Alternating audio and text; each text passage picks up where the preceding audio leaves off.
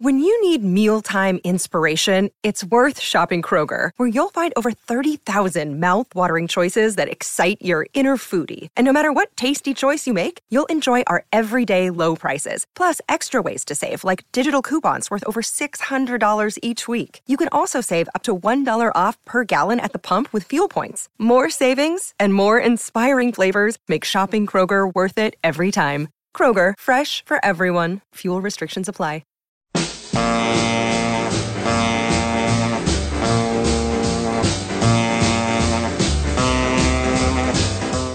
Welcome to Let It Roll, the podcast about how and why popular music happens, hosted by Nate Wilcox. Follow the Let It Roll podcast on iTunes, Spotify, and Facebook, and check out our website at letitrollpodcast.com. You can also follow us on Twitter at LetItRollcast. Let It Roll is a Pantheon podcast, and you can listen to all the other great Pantheon podcasts at www.pantheonpodcasts.com. This week, Mick Brown joins Nate for a special 2-hour episode charting the rise and fall of Phil Spector. Mick interviewed Spector in his home in 2003, just weeks before Phil killed Lana Clarkson, and went on to write the definitive biography of the tortured musical genius, Tearing Down the Wall of Sound, The Rise and Fall of Phil Spector. Mick tells Nate the whole tale today. Pop in those earbuds and enjoy.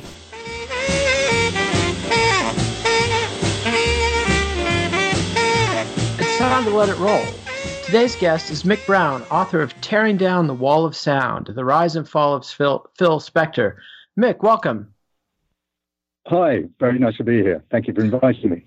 Yes, this is, I think, the definitive biography of Phil Spector, and you were lucky enough to interview him in his mansion weeks before the tragic death of Lana Clarkson. That's right. Yeah, no, I was extraordinarily fortunate. He hadn't given an interview for many, many years, and I was able to secure that interview and went out to Los Angeles, had an extraordinary meeting with him over the course of an afternoon. And then shortly after that, as you say, came this terrible incident where he shot Lana Clarkson. And that was it, really. Interestingly, what he'd said to me in the interview, describing his mental state about being relatively insane and having demons inside him and so forth, that very sadly became the template for all that was written about Phil Spector thereafter. But I have to say that the Phil Spector I met was very charming, very funny, and one of the most fascinating interviews I ever had. And that's kind of the dichotomy I want to get at a little bit with Phil Spector, is the combination of this gifted individual. I mean, an almost a singularly gifted individual. This is somebody who could sing, who wrote a #1 hit song and recorded it at age 18, who rose dramatically through the ranks of the record industry, owned his own record company flat out by the time he was 21 and a half or so. Exactly. And yeah, no, I mean, go on. I was going to say, no, I mean, it's extraordinary. He's an extraordinary phenomenon. Nick Cohen, a very fine English writer, memorably described him as the first tycoon of teen. Hang on, let me get that right. Sorry. Rewind. That's Tom Wolfe. It was Tom Wolfe. Thank you. Yeah, you're right. Phil Spector was an extraordinary phenomenon. Tom Wolfe very memorably described him as the first tycoon of teen. And uniquely, he was a producer who was bigger than his artists, and a producer who actually stamped his identity very, very much on the music, irregardless of who he was recording. So they weren't Crystal's records or Righteous Brothers records, although of course those were the names of the artists on the label. They were all essentially Phil Spector records, and that fingerprint was absolutely unique and indelible. So he was the first producer of superstar, really. And he has pretty much an unmatched run of hits from, say, late 61 until 64. Had, 15, 20 top 10 hits in a row? Something like that. Yeah, I think 1963 was his Annus Mirabilis, where he had successive hits by Darlene Love, the Crystals, the Ronettes, of course, one after the other by these artists. And then, of course, we have the Righteous Brothers, You've Lost That Loving Feeling, which I think is probably still one of the most, if not the most played record ever on pop music radio.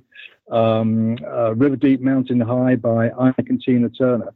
He was a phenomenon. For me, what he does really is that he sums up that era between the first gusto blast of rock and roll in the late 1950s with artists like Little Richard and Fats Domino and Chuck Berry, between that and between the arrival of the Beatles and the British invasion in America in 1964. And in that period in between, from, as you say, from the late 50s through to about 64 and 65, Spector was just about the hottest thing in American pop music. And yet, by age 26, he invests everything into one last monumental roll of the dice with the single with Ike and Tina Turner, River Deep, Mountain High. It stiffs in the U.S., and essentially he goes into retirement at 26. That's true. And I mean, that's a very, very important record in his career, because I think by that point, the feeling in the record industry was already the wall of sound, this unique sound that Spector had created. The feeling was that it was already growing kind of stale. And I think Spector was aware of that talk. He was also aware of the fact that he wasn't a terribly popular man in the recording industry himself. So disc jockeys were becoming less and less inclined to play his records. There was a lot of resentment against Phil Spector. So he really poured everything into that record with Ike and Tina Turner. And some people would see it as the actual sort of summation, as it were, of the wall of sound. That's not my view. My view is that the earlier Crystals records, Da Do Ron Ron, and certainly You've Lost That Loving Feeling. To me, those are the actual sort of the really epic Spector productions. I find River Deep, Mountain High a little overcomplicated, a little overcluttered. But the fact is that it was a terrible failure in America, and there are lots of reasons that have been advanced for that. One is that it was neither a black record nor a white record. One is, as I say, that the industry was all set to take revenge on Phil Spector. But whatever the reasons, Spector was absolutely crushed by this, and he actually took out an advertisement in the American trade magazines. Benedict Arnold was right, citing the great traitor who sided with the British against the Americans, because the record had been a number one record in Britain. Britain always loved Phil Spector and never lost that love for him. But in America, he'd become cold. And he effectively withdrew from the industry then for many, many years. And that was the death knell of Spector's first great moment in rock and roll. And so now that we've given kind of a pocket history of his initial rise and fall, let's go back and talk about his origin. Where did Phil Spector come from? What was his family like? He was born in the Bronx in New York in 1940 and grew up in a working class household in the Bronx. His father worked for a steel company, and tragedy struck very early on in his life. His father killed himself when Phil was 9, and the family, which is to say Phil, his mother, and his elder sister, Shirley, moved to Los Angeles. And I think he was very much a fish out of water in Los Angeles. Here he was, this small, runtish-looking, pale, not terribly prepossessing young man, suddenly cast into this sort of land of the gods in LA with perpetual sunshine, which Spector hated, never liked sunshine, wasn't interested the slightest bit in sports, wasn't interested the slightest bit in the beach. And also, things weren't easy for him at home. I mean, given the fact that his father had killed himself, there was a lot of anger and a lot of sadness in the family, and a lot of rowing, and Phil was constantly being put upon by both his mother and his sister. So somebody described it to me as like a tag team in wrestling. These two would almost take it in turns, picking on poor little Phil. So he was the outcast very much, but he had this one great consoling grace, which was that he had a gift for music, and he was bought a guitar for his bar mitzvah at the age of 13. Mastered the guitar, mastered a number of instruments, in fact, and would sit in his room. I think it was Kim Foley who described rock and roll as being music for lonely people, made by lonely people, and that very much summarized Phil. He was the odd guy out, sitting in his room, scanning through the radio dial, particularly falling in love with rhythm and blues, working out on his guitar, and that guitar gave him entree in high school. He went to Fairfax High School. That guitar gave him entree there, and he would sit around in the schoolyard with his guitar, vamping on the popular songs of the day. So that was his kind of entree into the social world. And he was also, as I say, he was a prodigiously gifted musician. He could have been a jazz session guitarist if he'd chosen that route. But as it was, as you say, at the age of 17, 18, out of nowhere, he pulls this extraordinary record, To Know Him Is to Love Him, which becomes a #1 hit. And he does it under the nom de rock of the Teddy Bears. And so he had to assemble a little group to sing his song. Tell us a little bit about his first combo. Well, that's right. They were people, friends that he'd recruited from school. A guy called Marshall Lieb, who was considerably taller than Phil, which is quite important here because he rather took Phil under his wing. And when Big Mouth would get him in trouble, Marshall Lieb would often step in and cool things down.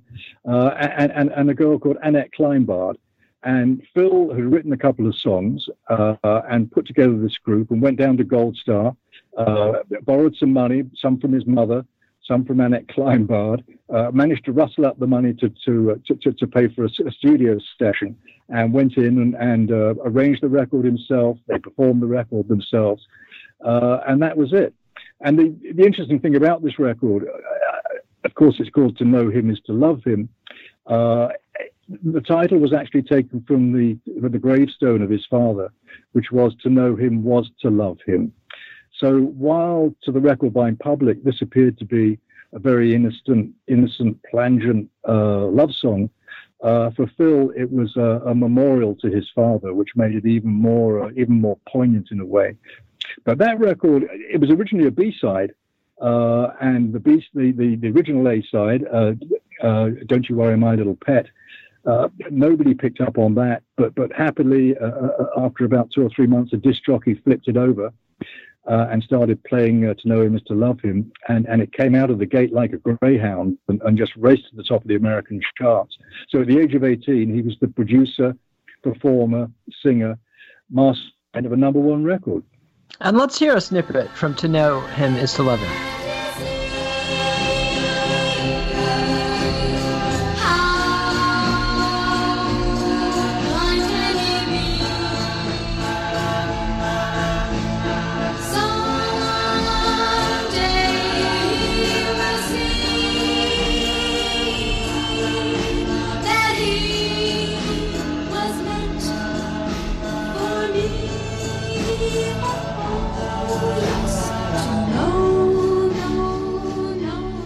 And that was the famous bridge To Know Him Is to Love Him by the Teddy Bears. And Phil Spector apparently copped that bridge from Wagner.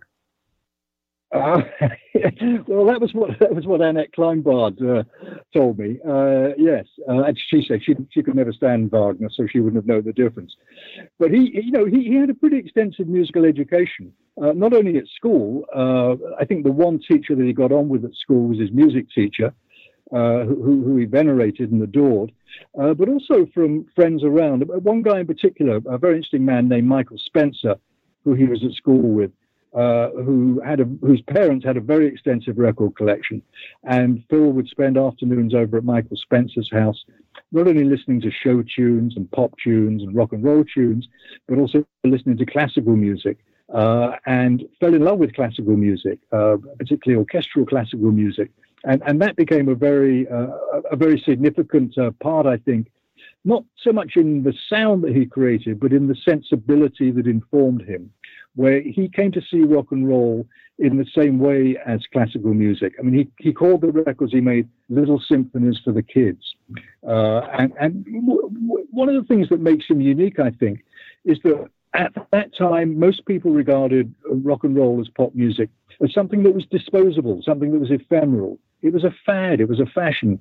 It'll never catch on. It'll all die out within a year or two and nobody be interested.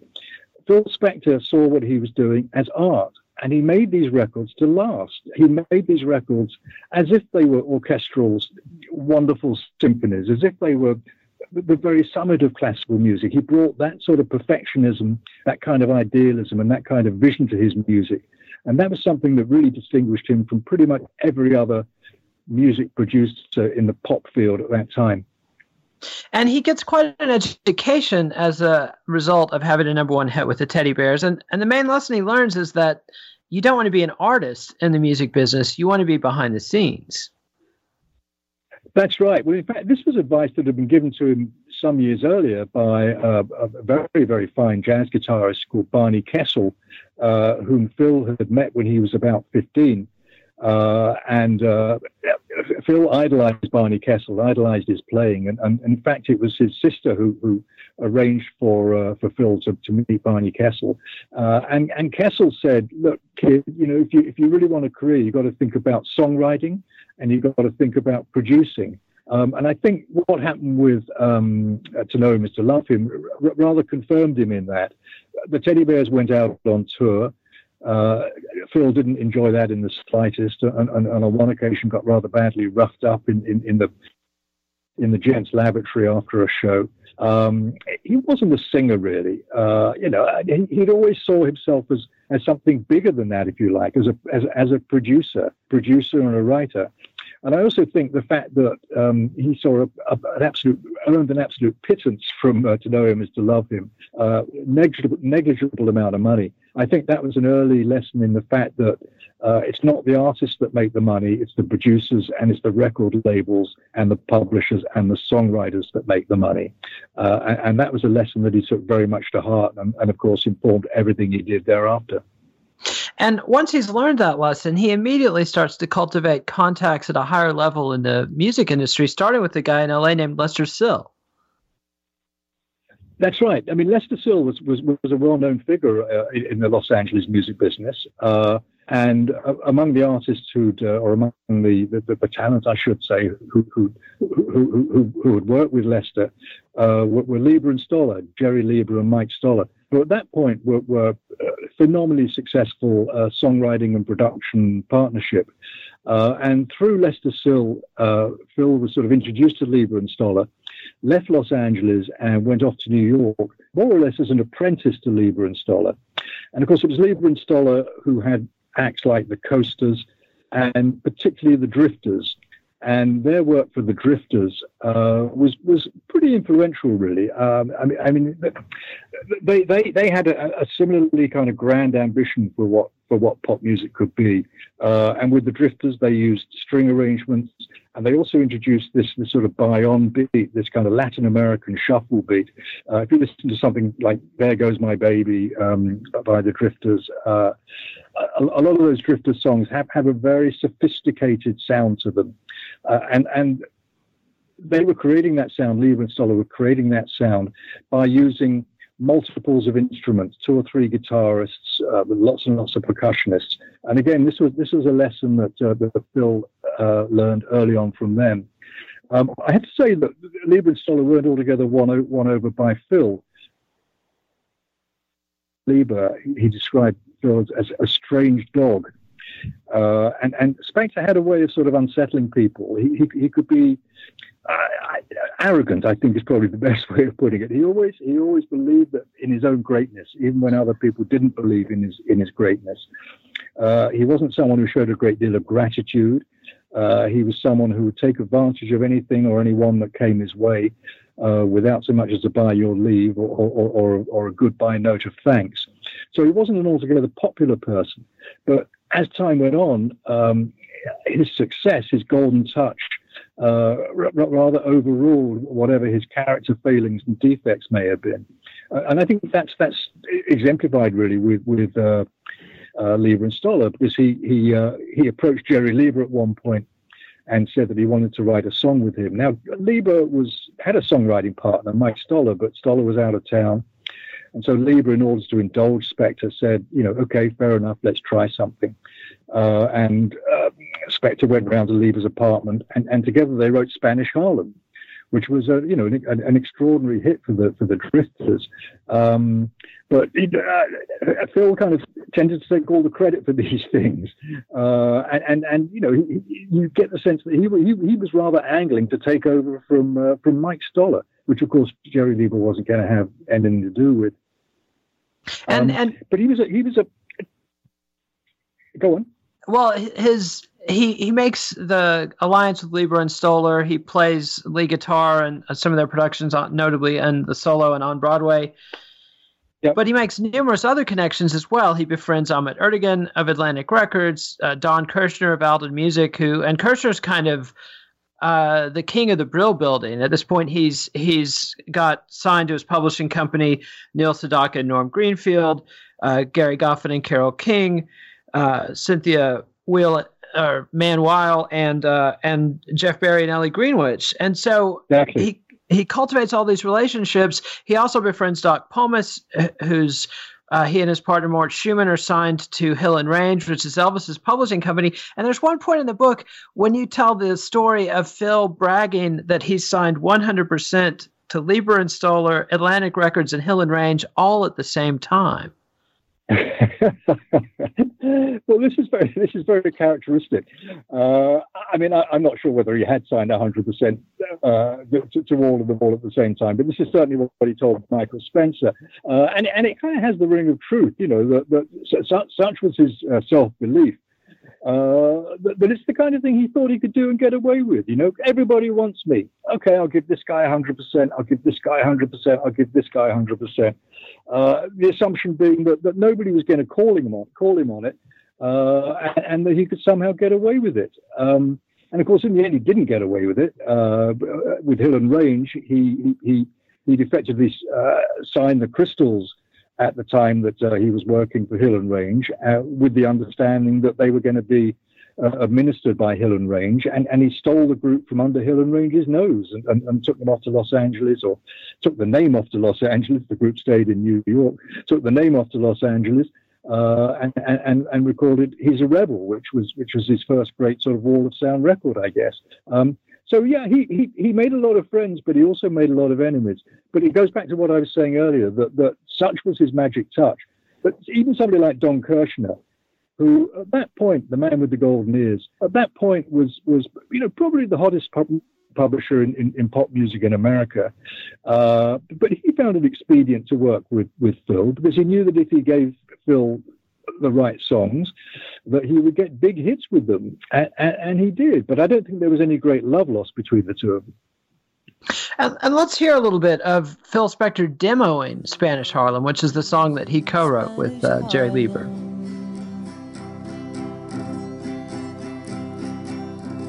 A red rose up in Spanish Harlem, it is a special one. It's never seen the sun. It only comes out when the moon is on the run and all the stars are gleaming. It's growing in the... And that was Phil Spector singing a demo version of Spanish Harlem, which became a hit for Benny King, who had just left the Drifters. And that's actually, a pretty effective and poignant performance of the song. And it's interesting, by the standards of the day, Phil was not seen as a singer, but had he come along in, say, the early 2000s, he would have, there were many emo bands with singers of significantly less talent. Yes, well, standards have fallen, I think, since Phil Spector's day. You're right. It is affecting, but it's not Benny King. And so I don't think at that point there would have been any suggestion that hey, let's not get Benny King recording that. Let's put out Phil's version, or get Phil to do a finished recording of it. I don't think he never saw himself in that way, and I don't think he was ever seriously. Nobody around him seriously thought that they should be putting Phil much time in front of a microphone. But he does, and like you said, quickly leapfrog through this apprentice period in the Brill Building and builds bridges and burns bridges with, like we said, Atlantic Records, Hill and Range, Leiber and Stoller. he also has a tenure with Liberty Records in LA and essentially gets 15, 25 grand. And this is in early 60s money. So this is a huge amount of money to essentially play table hockey and wait for a demo to come across his desk that he might want to swipe for his own purposes. Yeah, well, he was very effective at playing all the angles. He made some records for Liberty.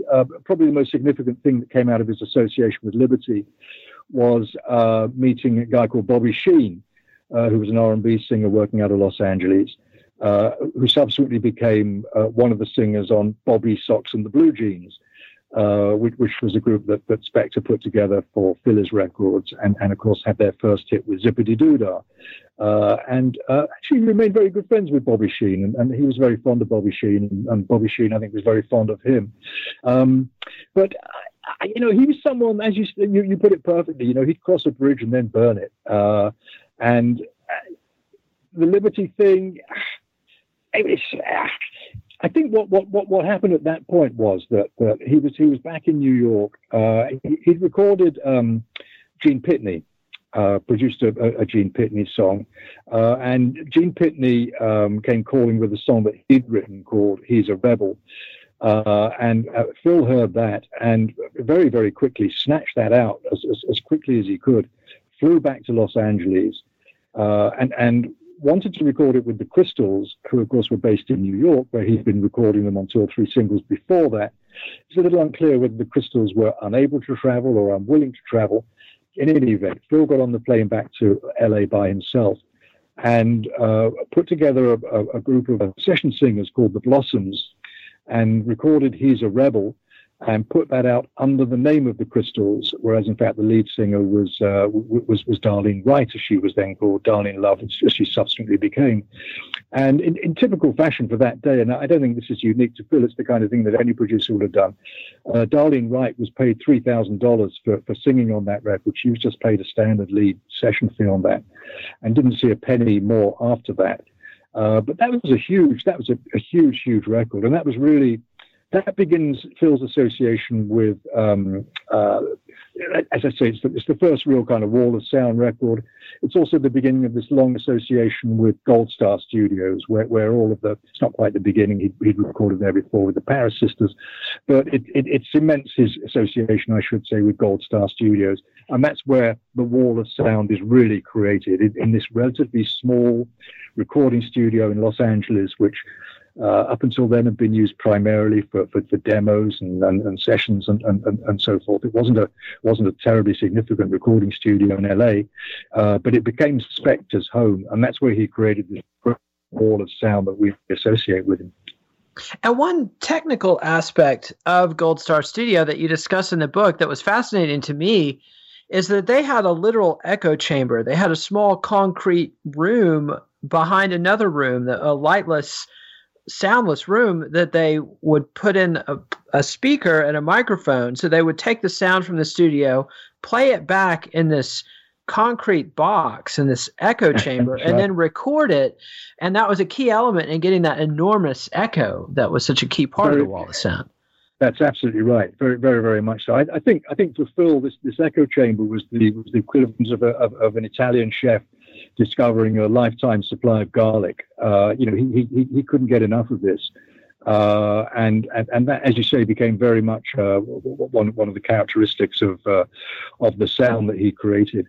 It was very small. Gold Star burned down many years ago. It doesn't exist anymore, but it was a very small room, and the numbers of musicians that Phil would use. Going back to the idea that he saw pop music as in an almost orchestral sense, he didn't have groups. He had almost kind of orchestras of musicians in there. He'd have 3, 4, sometimes even 5 guitarists sitting around in a circle, playing the same chords, strumming the chords to get this richness of sound. Then he'd bring in brass. He'd have 2, sometimes as many 3 pianists in there, all crammed in, any number of people banging a cowbell, shaking maracas, So you really do get this sort of this almost palette set of sound, layer upon layer upon layer upon layer of sound, and then, as you say, all fed into this echo chamber, so that what came out sounded much, much greater than the sum of its parts in a way. Extraordinarily rich, and for those days at least, extraordinarily rich sound. Because remember, in those days, there wasn't multi-tracking. There was 2-track at most, going up to 4-track. There wasn't 8-track, 16-track. If you couldn't have one guitarist and then multi-track that one track 16 times to get that effect. You had to have 16 guitarists. You didn't have that many, of course, but certainly the numbers game was very, very important to Phil in creating that sound. And he was an absolute perfectionist. He would spend hours and hours and hours moving the musicians around, positioning them, moving the baffles around, moving the microphones around, doing endless retakes in order to reach perfection. Somebody says, that he would do so many retakes in order to get perfection. And I always hated that because it cost me money. This was Beinstock, who we'd worked with at Hill and Range. And sometimes it would drive the musicians crazy because particularly the guitar players. I mean, maybe they're with bleeding fingers playing the same chord over and over and over again. Play it dumb, play it dumb. That's what Phil would say to them. He didn't want virtuoso picking. He wanted everything sublimated to this one particular sound, this idea that he had in his mind, and it all came together in Gold Star. And by this time, he had discovered in himself this ability to command people. He had created this larger-than-life persona. You know, he's put lifts under his feet and raised himself from 5'2" to 5'4" or 5'5". He's beginning to wear toupees and capes and costumes, and he's discovered that he can command, this army of gifted musicians and drive them to his will. And some of the great bass player Carol Kaye describes it as almost like a deliberate destruction of the musician's ego and making them rehearse and rehearse and rehearse, and getting somebody like the virtuoso Barney Kessel, who had been Phil's teacher, and then having somebody like that sit down next to Glenn Campbell and Tommy Tedesco, who are both brilliant guitarists, and having them all play open chords on the eighth note. It's almost like an act of revenge and egotism right there. And you talk repeatedly and have multiple quotes from people who knew him well, saying that his career in a lot of ways was driven by this anger and this revenge combined with this romanticism. I think that's right. I think revenge was a very big factor in driving Phil Spector. The fact that he'd always been the small put-upon little runt, the small put-upon outsider. Fate had dealt him the cruelest possible hand it could. Your father kills himself when you're 9. You're left with a mother and sister who berate you and bully you and torment you. You go to school and people call you names. He wanted revenge on the world, and music was his revenge on the world. And he couldn't have done that to those musicians, though. He couldn't have treated those musicians in that way had they not respected him. And they respected him. They respected his ability. They respected his understanding of music. And above all, they respected the way in which he respected them. He kind of venerated the musicians in a way that he didn't the singers. To him, the singers were pretty much interchangeable, pretty much disposable. And I think that the musicians were always treated better than the singers were. The musicians would always get the spot bonuses, the $50 bills, the $100 spot bonus, the little gifts, the little presents, the little sweeteners. The singers were left there sitting for hours and hours and hours outside the studio, curled up on a couch, sleeping, waiting for the musicians to go through their paces before they would be called in to sing. And if you talk to those musicians, and as I did, to a man, they all said how much they respected Phil, and what a great producer and great commander he was. Hal Blaine, probably the most legendary drummer in Los Angeles music history, absolutely adored Phil. He played on pretty much every Phil Spector session. Hal Blaine and Earl Palmer. And Blaine's not a guy that would suffer fools lightly. He adored Phil, and he described Phil Spector sessions as like party sessions. For all the fact that he drove those musicians, he had a way also of charming them and manipulating them. He knew when to break the tension and make a joke. He knew when to start acting the fool, to make himself the butt of humor, or more usually to make others the butt of humor, in order to break whatever tension might be building up. I would have loved to have been a fly on the wall for those sessions. They must have been incredible. And let's hear a little sample of the Wall of Sound. This is, as you mentioned, Bobby Sox and the Blue Jeans doing Zippity Doo Dah.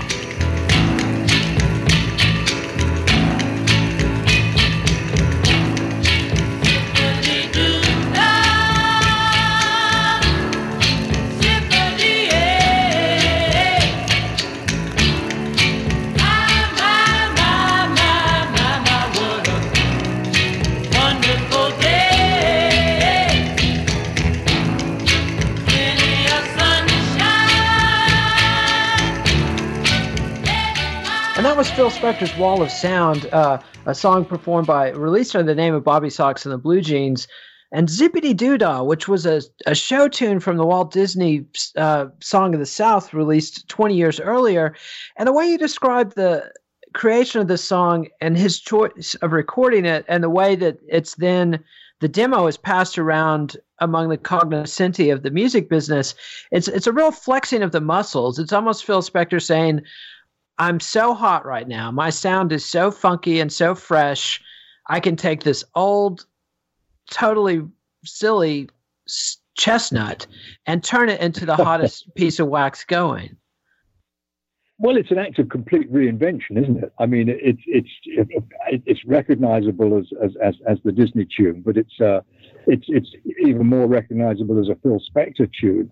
It sounds like a train chugging down a tunnel and suddenly bursting out into the sunshine. It has that incredible clank, clank, clank kind of percussion that's going away in the background.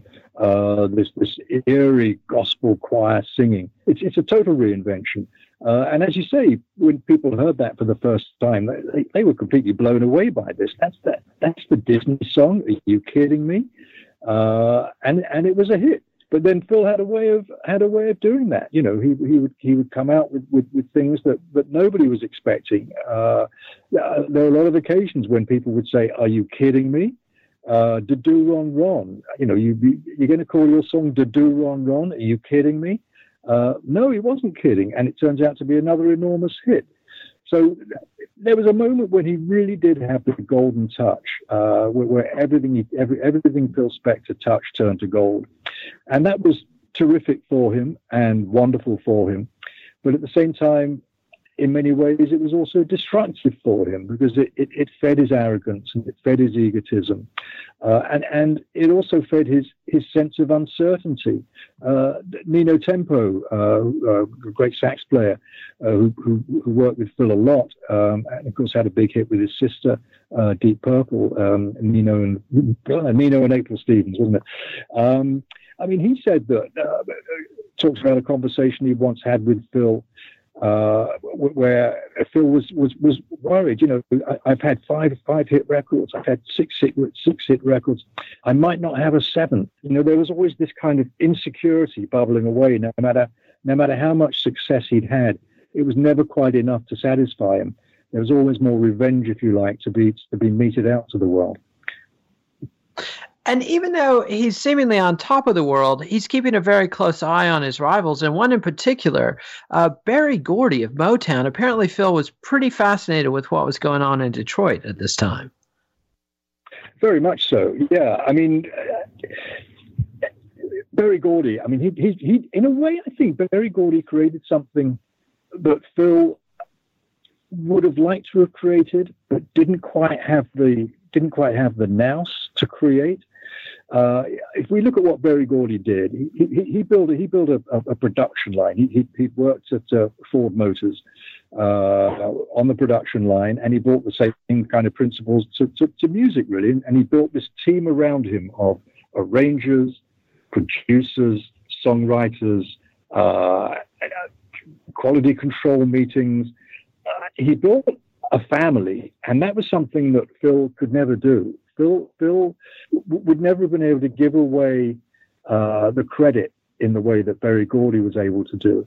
And Berry Gordy was the man behind every Motown record. Nobody knew who Berry Gordy was. Nobody really knew who the writers and producers were. We know who Diana Ross was. We know who the Supremes were. We know who Marvin Gaye was. Berry Gordy was smart enough to realize that you build artists and you build artists' careers. Berry Gordy wasn't just thinking about tomorrow's hit or the day's after hit. He was thinking about, let's get the Supremes playing at the Copacabana. Let's get Marvin Gaye performing on Broadway. His choices might not have always been the right ones, but he was building an empire. Phil was always too egocentric, I think, to build that empire.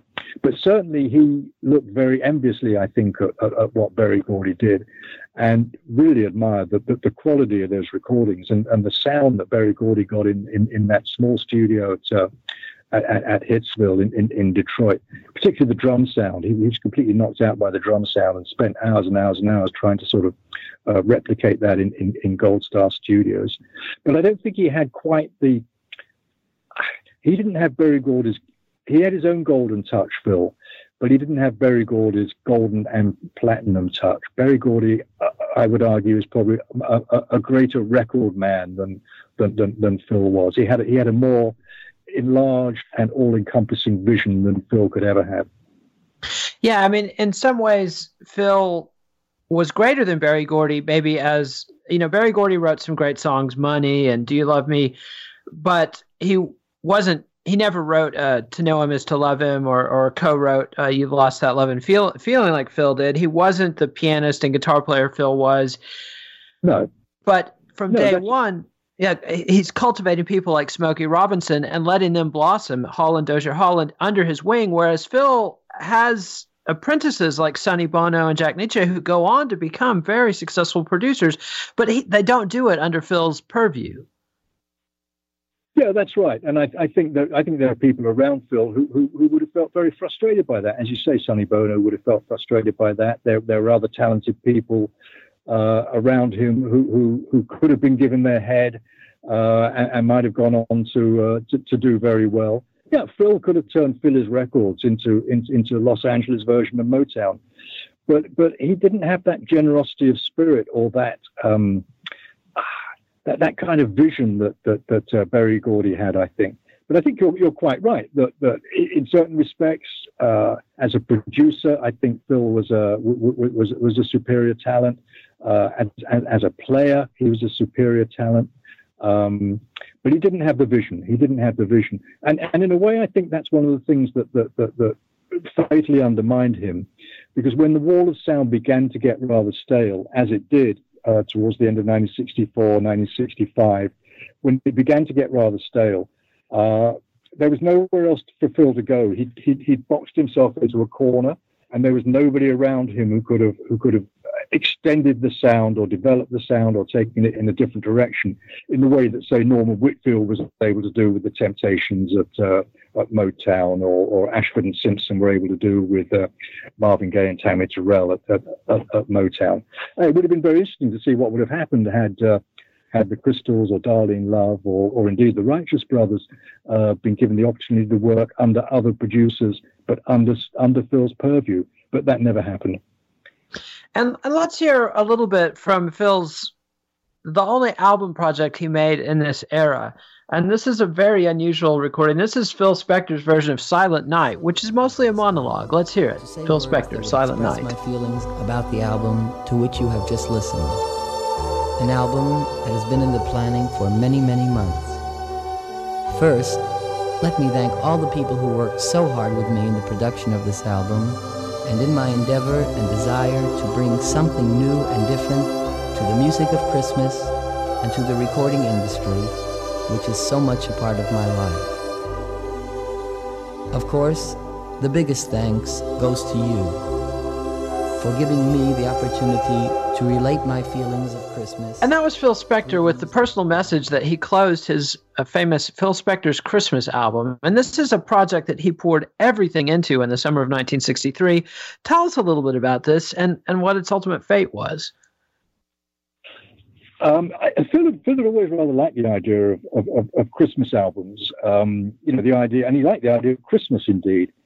Jewish as he was very enamored with the notion of the quintessential American Christmas, or the quintessential Anglo-American Christmas, if you like. Chestnuts roasting around an old oak log fire, and fake snow on a Christmas tree, and sleigh bells, and Santa Claus, and all of that kind of stuff. White Christmas, of course, had been written by a Jewish songwriter, Irving Berlin, which Phil was never slow to point out. The most popular Christmas song ever written, perhaps. So he got this idea to do a Christmas album, and this was also a way to bring together all of the Phillies artists under one umbrella, and in a way to show off the label, to show off his artists, and to show off himself. Notably, it's called Phil Spector's Christmas Gift for You. Motown did Christmas albums. They were never called Berry Gordy's Christmas Gift for You. So again, this was very much about Phil, and about Phil stamping his imprimatur on it, and assembled all the team in Gold Star through the course of a scorchingly hot August, having to drum up this Christmas atmosphere in the middle of August. Fantastic record. I mean, absolutely fantastic record. And then suffered the most terrible of fates, because the week it was released was the same week in which President Kennedy was assassinated. And after that, nobody was in the mood for Phil Spector's Christmas album. And the album died a very sad commercial death. But interestingly, it's one of those records that's just gone on and on and on. And I don't know what happens in America, but certainly here in Britain, Christmas is coming, because you begin to hear all of these wonderful Christmas album songs on the radio, and they're still played incessantly. And indeed, Christmas wouldn't be Christmas without the Phil Spector Christmas album. And that's very much true in the States to this day. And immediately on the heels of the Kennedy assassination, the Beatles roll in from England and conquer the world. And the Beatles are huge Phil Spector fans. You know, they had done a version of To Know Him Is to Love Him at their Decca auditions. John Lennon in particular loved Phil Spector's productions, and Spector's excited by the music, but this is a harbinger of change that he never really recovers from. I think that's absolutely right there. Yeah. Interestingly, he was in London plugging the Ronettes. The Ronettes were on tour over here, and he was in London and flew back into New York with the Beatles on the same plane as the Beatles when they landed in America in 1964. And if you look at film of that, you can see Phil sort of shuffling down the airplane steps behind them, wearing a corduroy Beatles cap and looking rather rather chuffed to be in the company of the new pop sensation. And of course, it was a relationship that would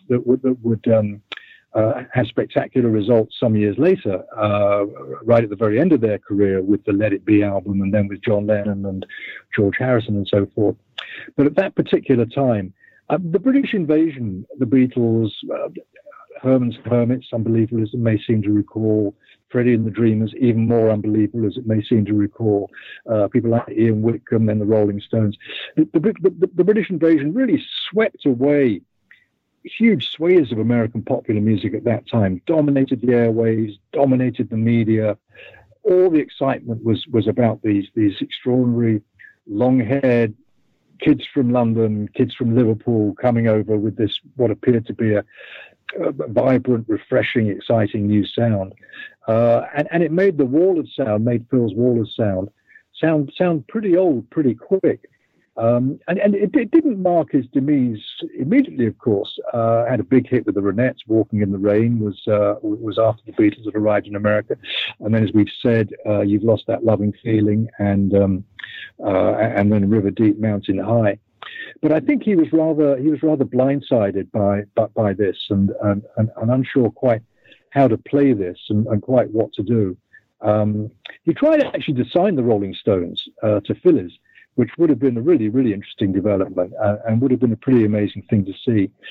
He was friends with their manager, Andrew Oldham, who in fact had based a lot of his moves as a manager on Phil. Andrew Oldham idolized Phil.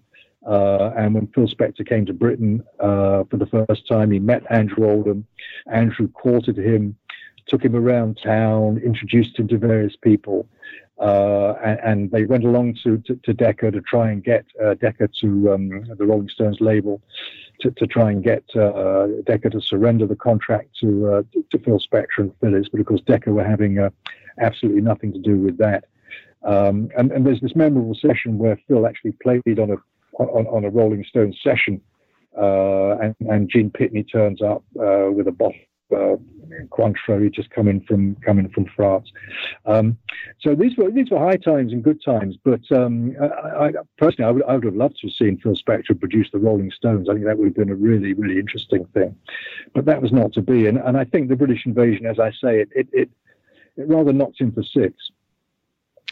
And in 65, he makes it through, kind of bluffs his way through 64 in a way. He has the enormous success with the Righteous Brothers, and that sort of overshadows how much he was struggling. But then in 65, he tries to sign the Young Rascals, and Ahmet Ertegun of Atlantic beats him out. Literally, they're having a showdown. They're both schmoozing the band the same night, pinging back and forth like a ping pong table, and Ahmet wins that. He tries to sign the Lovin' Spoonful, who are about to become one of the hottest folk rock bands going. John Sebastian thinks Phil Spector would probably be the wrong producer for them, and he was probably right.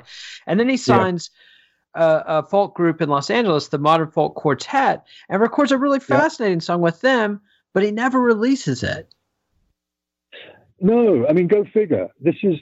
I think at this point, Phil is beginning to lose his bearings in all sorts of ways. The eccentricities that have made him both infuriating and in some ways charming are beginning to impose themselves more and more.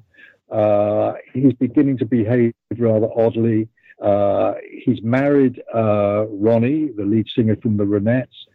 He's got her effectively locked up in his house in Beverly Hills there. I think he imagines himself as being sort of beleaguered by all sorts of imaginary demons.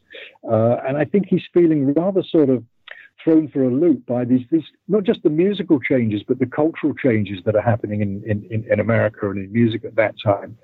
What we might call the drug culture, for want of a better word, psychedelic music. All of these things that are coming along. Record executives suddenly starting to wear Nehru collars and talking about your head is in a beautiful bag and so forth. I think Phil's rather confused by all of this, and as you say, makes this great record by the Modern Folk Quartet. Nothing happens. Then he signs a deal to produce Dion for Warner Brothers. Signs up with Warner Brothers. Produces this very odd Dion record that's almost funereal. It's so slow and lugubrious. I mean, it's an extraordinary example of the wall of sound in all its intensity and magnitude. Phil is lost. I mean, before that, of course, he signs a production deal with A&M and does in '68 does Sonny Charles of the Checkmates, Black Pearl. I don't know if you had intended to mention that or play that, but that's a wonderful record, and that's a kind of fusion, really, of the wall of sound and what at that time passes for sort of contemporary soul music.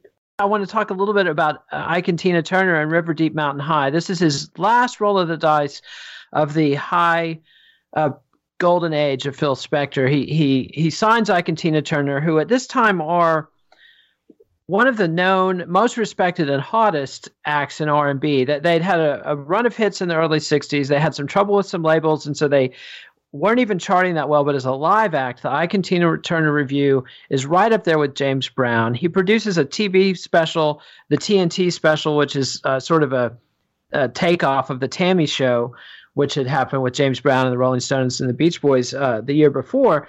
And he cuts this deal with Ike and Tina Turner, and he gets Ike to agree. He tells Ike, I want to work with you guys. I'm going to make you a star. I'm going to get her on Ed Sullivan. I'm going to have a #1 hit. And what I need you to do is nothing. And Ike Turner, this is a guy who's been producing records and is a tyrant in his own right, a musical genius and producer and powerful overlord, and Spector comes to him and says, I want you to sit down and do nothing, and I'm going to produce Tina. And he gets his favorite songwriters, Jeff Barry and Ellie Greenwich, back together to write a song for her. The problem is those two have divorced, so it's not the same as when they wrote to do Run Run. Tell us a little bit about how the process was different in the creation of River Deep Mountain High. Well, as you say, first of all, he had to get rid of Ike, who's a pretty powerful character, a pretty strong character. Of course, also shares with Phil a liking for carrying guns, so not someone you want to mess around with. When I met Ike Turner to talk about this, he was actually very generous about Phil. He said, well, if Phil said he could do it, and I was very happy to let Phil do it. What he didn't mention, what I think is probably the case, is that he actually paid Ike Turner a fairly substantial sum of money to actually stay away from the studio. So I don't think it was simply Ike surrendering his ground on the basis of his recognition of Phil's talent and genius. I think there was probably some financial incentive for him to do that. But as you say, the actual creation of the record and the making of the record, the writing of the song, was like pulling teeth. Ellie Greenwich and Jeff Barry, not on the best of terms, but badgered together essentially by Phil, and they come together and finally manage to pull this song out. Phil goes into the studio. The gang is all here, all the old Wall of Sound favorites, and Tina Turner, who's used to working, I think, quite quickly with Ike. Ike wasn't someone who would want to spend a lot of time, i.e. spend a lot of money in the studios, and would get things done very, very quickly. And Tina Turner finds herself subject to Spector's laborious, teeth-grinding, wait some more regime, and has to sing over and over and over and over again. He drives her further and further and further to get her to reach the absolute heights that he wants her to reach. And she was there almost stripping down to her skin because the sweating so much, and the heat intensity of this studio and heat and intensity of this session, and finally this record all comes together. In many ways, as I say, it's an extraordinary record. It's a remarkable record. It's not my favorite Phil Spector record, and if you ever really tried to dance to it, it's there are so many different time signatures going on there. It's something to sort of sit back and gaze at with wonder, but it's not something to truly immerse yourself in and feel uplifted or impassioned by, to my view anyway. And it wasn't a hit in America. It died a horrible death, and I think that really is it's the death knell for the first chapter of Phil Spector's career. He was so cast down by this, so demoralized by this, and as I alluded to, he's at the same time he's got these personal difficulties going on. I think the insecurities about his career, the insecurities that always undermine his conviction in his own genius, and there was certainly that conviction, but at the same time there was that terrible insecurity. I think this plays right into the insecurities and his sense of bitterness and disappointment, and he just stops. He just withdraws altogether, retreats to the mansion in Beverly Hills, shuts the door, and that's it for the next 2 years. And it's an extraordinary sort of close to the great first flourish of Phil Spector's career. So he left Phil Spector in 1966. He had walked away from the recording industry pretty angry at the failure in America of his single with Ike and Tina Turner, River Deep Mountain High. In 1968, he cuts a deal with A&M Records and comes back. But you say that his 2 years away from the record industry had left him estranged, bitter, and afraid. Can you talk a little bit about Spector's mood in his period of exile? Yeah, I think those words describe it really. I mean, he was estranged, bitter, and afraid. Still licking his wounds from the disappointment of River Deep Mountain High and the reaction that he'd had over that. And then, as you say, he signed a deal with A&M. Made actually a really lovely record called Black Pearl with Sonny Charles and the Checkmates. which didn't sound very much like a Phil Spector record at all. It sounded like a sort of Philly soul or Motown record, beautiful soul ballad, and had a sort of moderate success with that. But then that too was very short-lived, and he was drifting. I think he was in a period of sort of not quite knowing where he belonged or what he was supposed to be doing. One of his friends, David Kessel, who played on a lot of Phil Spector records, described him as being like Sherlock Holmes without a case, and I think that's probably a very apt description. And really, the lifeline was thrown at the end of 1969. When the Beatles went into Abbey Road to record what would prove to be their last album, Get Back, and the sessions on that didn't work out to anybody's satisfaction, and they sort of shelved those sessions for a while and unsure what to do. And in the meantime, Alan Klein had moved into the picture, and Klein knew Spector from way back, and it was Klein's idea to suggest to the Beatles that Phil Spector should be brought in to finally bring this Beatles album, Let It Be, to fruition. And in January 1970, he arrived in London, and that was the intention, to do what he'd always wanted to do, really, which was to work with the Beatles. And that gave him a sense of mission that he needed. I mean, working with A&M with the blank slate, it seemed like a continuation of his period in the mid-'60s when he thought about signing the Lovin' Spoonful or contended for the Rascals, but just couldn't really throw himself into anything. But he definitely threw himself into the Beatles. He's in England for almost 2 years. A lot of people have knocked his version of Let It Be, most famously Paul McCartney, who, re-released the album in 2001, I think, as Let It Be Naked. And Glenn Johns, the engineer on the project, has knocked it. John Lennon and George Harrison were always supporters of Phil Spector's version of Let It Be. I think Lennon said something, we gave him the biggest pile of shit-sounding shit, and he gave us back a serviceable record, which I think is a pretty fair assessment. But then he goes on to work with Lennon on the song Instant Karma. Can you tell us a little bit about how that came together? Yeah, well, actually, what happened was that he arrived in London in 1970, and the very first thing he did was to record Instant Karma with Lennon there. He'd only been in London for a few days, and he met up with Lennon. Lennon was going into the studio to do this song Instant Karma, and Phil went in there to produce that. And it was, funnily enough, it was a surprise even to everybody who was on this. Klaus Vormann, who played bass on that record, told me that he arrived at the session and the musicians were in the studio and they could hear a voice coming from the control room giving all sorts of instructions. And it was only at that point they realized it was actually Phil Spector who was producing the record. But I think the fact that he spun on a dime, metaphorically speaking, went into the studio, worked with Lennon, I think that endeared him to Lennon and showed Lennon that he'd come to London in order to actually get things done. He wasn't just cruising. He wasn't wasting time. And so from that, he then took on these sort of rather moribund tapes from the Beatles and turned them into something serviceable, as you say. I think more than serviceable, actually. I think he made a very creditable job of it.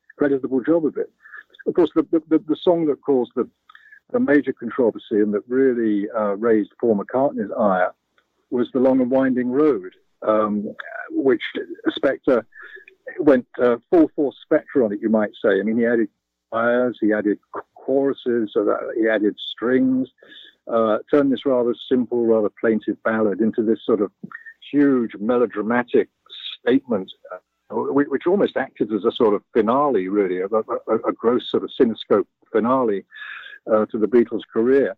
But McCartney hated that because he claimed that Spector hadn't told him he was going to do that. The first he learned about it was when he actually heard the track. And as you say, he rather took his revenge, many years later by releasing Let It Be Naked. And I think that actually was an act of revenge against Spector. It was him, after all these years, nurturing this sort of sense of resentment and sense of having been betrayed by primarily by Alan Klein, but also been betrayed by Spector. That was his revenge. But of course, the album won a Grammy that year, and Paul McCartney very happily went up and received the Grammy. So he couldn't have been that disillusioned with it all. But certainly, I think it served to sort of answer an ambition, a dream, you might say, that Spector had nurtured for 6 years, ever since he met the Beatles. You know, he was with the Beatles in London in 1964, actually travelled back with them on a plane to America at the height of Beatlemania. And while he didn't have a lot of good to say about a lot of things that happened in the British invasion and about the way in which music had changed at that point, I think it did nurture a particular affection for the Beatles and a respect and indeed almost a sense of awe for the Beatles. So that work on their album was a fantastic thing for him and a crushing disappointment when McCartney was so critical of it. And Spector also managed to get himself into some of the feuding that was going on. Lennon and McCartney were sniping back and forth, and George Harrison was generally taking Lennon's side. And Spector kind of threw himself into that brouhaha a little bit. And I think, McCartney's bitterness all these years later is some of it can be attributed to Spector taking part in the catcalling. I mean, like the recording of How Do You Sleep, for example, that Spector produced on the Imagine album was a pretty vicious hit at McCartney. So I can kind of see it from both sides. I mean, it sort of brought out the worst in Spector to give him a feud to jump into, and he was always happy to take part in a feud. But he records Instant Karma, finishes up Let It Be, and Instant Karma, instant was the right word. They recorded it quickly and released it within a week of the recording, I believe. He dives into the Let It Be project, but then he works with Lennon again on Plastic Ono Band. And unlike Instant Karma, where you can definitely tell this is a Phil Spector record, the way he recorded the drums is very different. But on John Lennon Plastic Ono Band, he really stepped back. I mean, this is one of the few works of Phil Spector that doesn't have the Phil Spector fingerprint all over it. This is one of the few times where he really stepped back and let the artist take the forefront. I think that's absolutely right, and I think that's a measure of the respect that he had for John Lennon, and also by connection by the rather grudging respect that he had for Yoko Ono, because I think she was there, as she was at all times, at Lennon's side in that period. And Spector sort of rather led me to believe that she had rather more to say about the record and the way the record should be made than Spector would necessarily have liked. But he was prepared to indulge her, shall we say? But I think it's that record in particular is a measure of how much Spector could, or the degree to which Spector could actually borrow his ego, borrow his sense of grandiosity in the service of the artist. And that record is compared to the usual Phil Spector productions, that record is incredibly stark, incredibly stripped back, almost naked, you might say, to borrow the word that Paul McCartney would use some years later. But it's a very sparse, hard sounding record, which actually perfectly matches, of course, the themes of the songs, because that's John Lennon's final Scream album. Songs like God, I Don't Believe in Jesus, Elvis, Beatles, I Just Believe in Me, Mother, and then The Tenderness of Love. Those are songs in which Lennon is really, really bearing his soul. And I think Spector recognized and respected the fact that if a man's bearing his soul, he doesn't need to do it with the wall of sound behind him. Let him bear his soul. And then around this time, he starts working with George Harrison on George Harrison's epochal first solo album, All Things Must Pass. And that's very much a collaboration between Harrison and Spector. Talk a little bit about the dynamics between those two on that, creating that masterpiece. I think he had a lot of respect for George Harrison. And of course, this was a very important record for George Harrison to make. George had been storing up songs over the previous few years that the Beatles hadn't used on their albums, and this was really his chance to demonstrate his rather frustrated abilities as a songwriter and as an independent creator. And I think Spector respected that as well. But again, the approach here was slightly different. I mean, it's much more recognizably a Phil Spector record, or a Phil Spector production, one should say. And he applied the same techniques. He filled the Abbey Road studios with a galaxy of musicians, 3 drummers, including Ringo Starr, 4 keyboards, horns, a platoon of guitarists, including Eric Clapton, of course. And so it's recognizably a Phil Spector record, I think, or recognizably a Phil Spector production. I personally, I think that's the best solo Beatles album there ever was. I think it's a better album than any of the Lennon albums, a better album than any of the albums that George Harrison made after that. It's a terrific record, but it sort of ended in tears a little bit. I think by then Spector, he was out of his comfort zone geographically. He'd been in London. He didn't like to travel. He didn't particularly like being in England. He didn't like English television. He didn't like English food. He didn't like staying in English hotels. He'd started drinking more heavily, so he was getting a bit out of hand in the studio. I think tempers were beginning to fray a little bit. And then eventually, he more or less abandoned the sessions, leaving George to do the vocal overdubs and some of the guitar overdubs, which I think rather puzzled and angered George Harrison. As somebody said later, well, if George Harrison can't look after his own overdubs and vocal overdubs and guitar overdubs, who can? But it's not a producer's duty, I don't think, to lead the artist to do that. There was a rather funny memo that Spector actually filed to Harrison from back in America, giving him sort of quite specific instructions about do this, do that, do this, do the other thing. And he signed it Hare Krishna, Phil Spector. Now, I think the last person who would have been subscribing to the philosophy of the Radha Krishna temple was Phil Spector. But there he is, rather sort of ingratiating, not ingratiating himself, rather trying to sweeten the pill by signing off to George, Hare Krishna, Phil. I don't think Hare Krishna was something that Phil Spector would ever have got himself involved in. And let's hear a little bit of that Sonny Charles and the Checkmate song Black Pearl from 1968.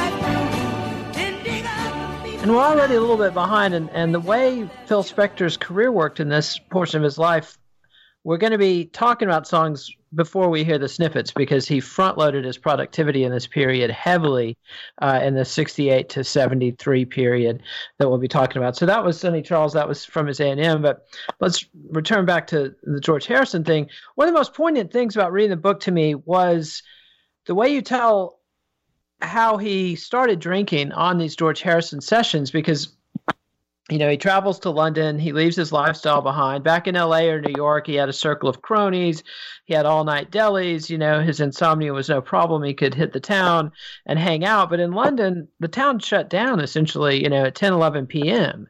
And he didn't know anybody, there's no Jewish delis, and he starts drinking Manischewitz. And, you know, this is somebody who'd always been a teetotaler in the studio and very professional. And it's somewhat understandable how you might turn to drink in those circumstances. But alcohol and Phil Spector, you know, do not mix. And this becomes something that will dog him through the rest of his career. What do you think he was a full-blown alcoholic, or how much do you ascribe substance issues to his ultimate problems and downfall? And that's a very interesting question. I mean, I think it made a major contribution to his ultimate downfall.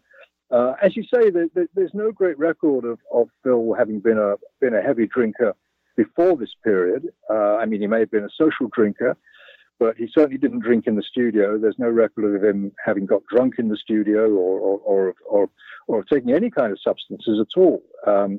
People have said, "Oh, he was into cocaine." I never heard any evidence of that. I don't think Phil Spector and drugs would have got on particularly well, because I think Spector, above all, is somebody who would have wanted to be in control of himself and in control of his mental processes.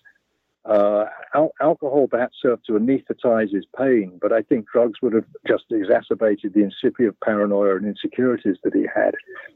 But I think you're right, perhaps, in analyzing exactly why he began to lose his moorings so radically at this point. He wasn't someone who liked being out of his comfort zone. He'd never traveled. I mean, he traveled between New York and Los Angeles. He'd been to Mexico once to get a Mexican divorce. He'd never been to Hawaii. George Harrison happily went off to India with Ravi Shankar. That would have been the stuff of Phil Spector's nightmares to go to India. You know, he was somebody that liked his nest. He liked, as you say, he liked his friends. He liked familiar things around him. In that sense, he wasn't at all an adventurous or ambitious person. And I think also perhaps the fact that, in a way, the responsibility of working with the Beatles, I think that perhaps weighed on him. You know, that there was a sense here that he'd been out in the wilderness. He was coming back. This was a big shot, a big chance, and I'm sure that would have weighed on his mind quite considerably. And he did succeed. I mean, you know, the Instant Karma single, the Let It Be album, John Lennon Plastic Ono Band. These were all very successful. George Harrison's All Things Must Pass was not only critically successful, it was an enormous popular success. I mean, blew the doors off the record industry at the time for a triple album to sell in those numbers. Number one single with My Sweet Lord. And he also produces another masterpiece with John Lennon's Imagine album, which is a very different project than the John Lennon Plastic Ono Band. Talk a little bit about Imagine and what they were trying to do to get John Lennon back to the top of the charts. Well, Lennon described this album as having chocolate on it for public consumption. So I think Lennon, in a way, he'd been through his sort of primal scream phase. So this is a much more reflective, a much more congenial, if that's the right word. So certainly a much more palatable, easier to digest record. And you've got some lovely songs on there, of course. Jealous Guy is just a beautiful song. Imagine Itself, which turns into one of the great anthems of the 20th century. Whatever one may think about the sentiments of it. But again, I think it's Phil being at the service of the musicians, Phil being at the service of the creator, and Phil being at the service of the songs. And I think this to me is what really characterizes this period in Spector's career, is that if the first phase of his career is Spector imposing himself on everything he touches, imposing himself on the artists, imposing himself on the musicians, imposing himself on the studio, when he's working with the Beatles, it's as if he realizes that he's encountering a force as great as, if not greater, probably greater than himself. And this is not a time to impose, it's a time to serve. And so these records, to me, are very symbolic of somebody at the service of the music rather than trying to sort of dominate and determine the music. And then there's a video on YouTube of John Lennon. This is an outtake from some of the footage that they shot around the Imagine sessions, which were all filmed, of Lennon and Spector in the studio. And Lennon is chewing out the engineer over queuing up the song at the wrong point. And at the same time, he's whistling the harmony he wants Spector to sing, which is a pretty complicated harmony. Whistles it very quickly to Spector one time, and then they cut to the take, and Spector nails it. And then Lennon immediately goes back to chewing out the engineer, and it really gives a picture of, how talented Phil Spector was, that here's somebody who can sing harmony vocals with John Lennon, which is, I mean, talk about the major leagues, and do it in such a way that, you know, you get the tune whistled at you in a burst in the middle of a tirade at the engineer, and Spector's completely calm and professional, and it's so much the opposite of the boy tyrant that we think of Phil Spector. And I think your point about him being in service to the Beatles and acknowledging at least John Lennon as a force greater than his own is very correct. But then he comes back to America, and he's got his ruinous second marriage to Ronnie Spector. She's been descending into alcoholism and drug addiction for a while. They have sort of a folie à deux in which she married a guy that she thought made her famous, and he married someone that he thought was his star and singer. They didn't really have a human relationship. Talk about the dynamic there and how messed up it all got. Well, I think it was messed up from the very beginning. I don't think it needed to get messed up. It was messed up at the start. You know, she was his dream. You know, in terms of a beautiful, beautiful girl who sang like an angel. In his mind, I think he created her, and to a certain extent, that's true. You know, he created the person that she was. He created the star that she was.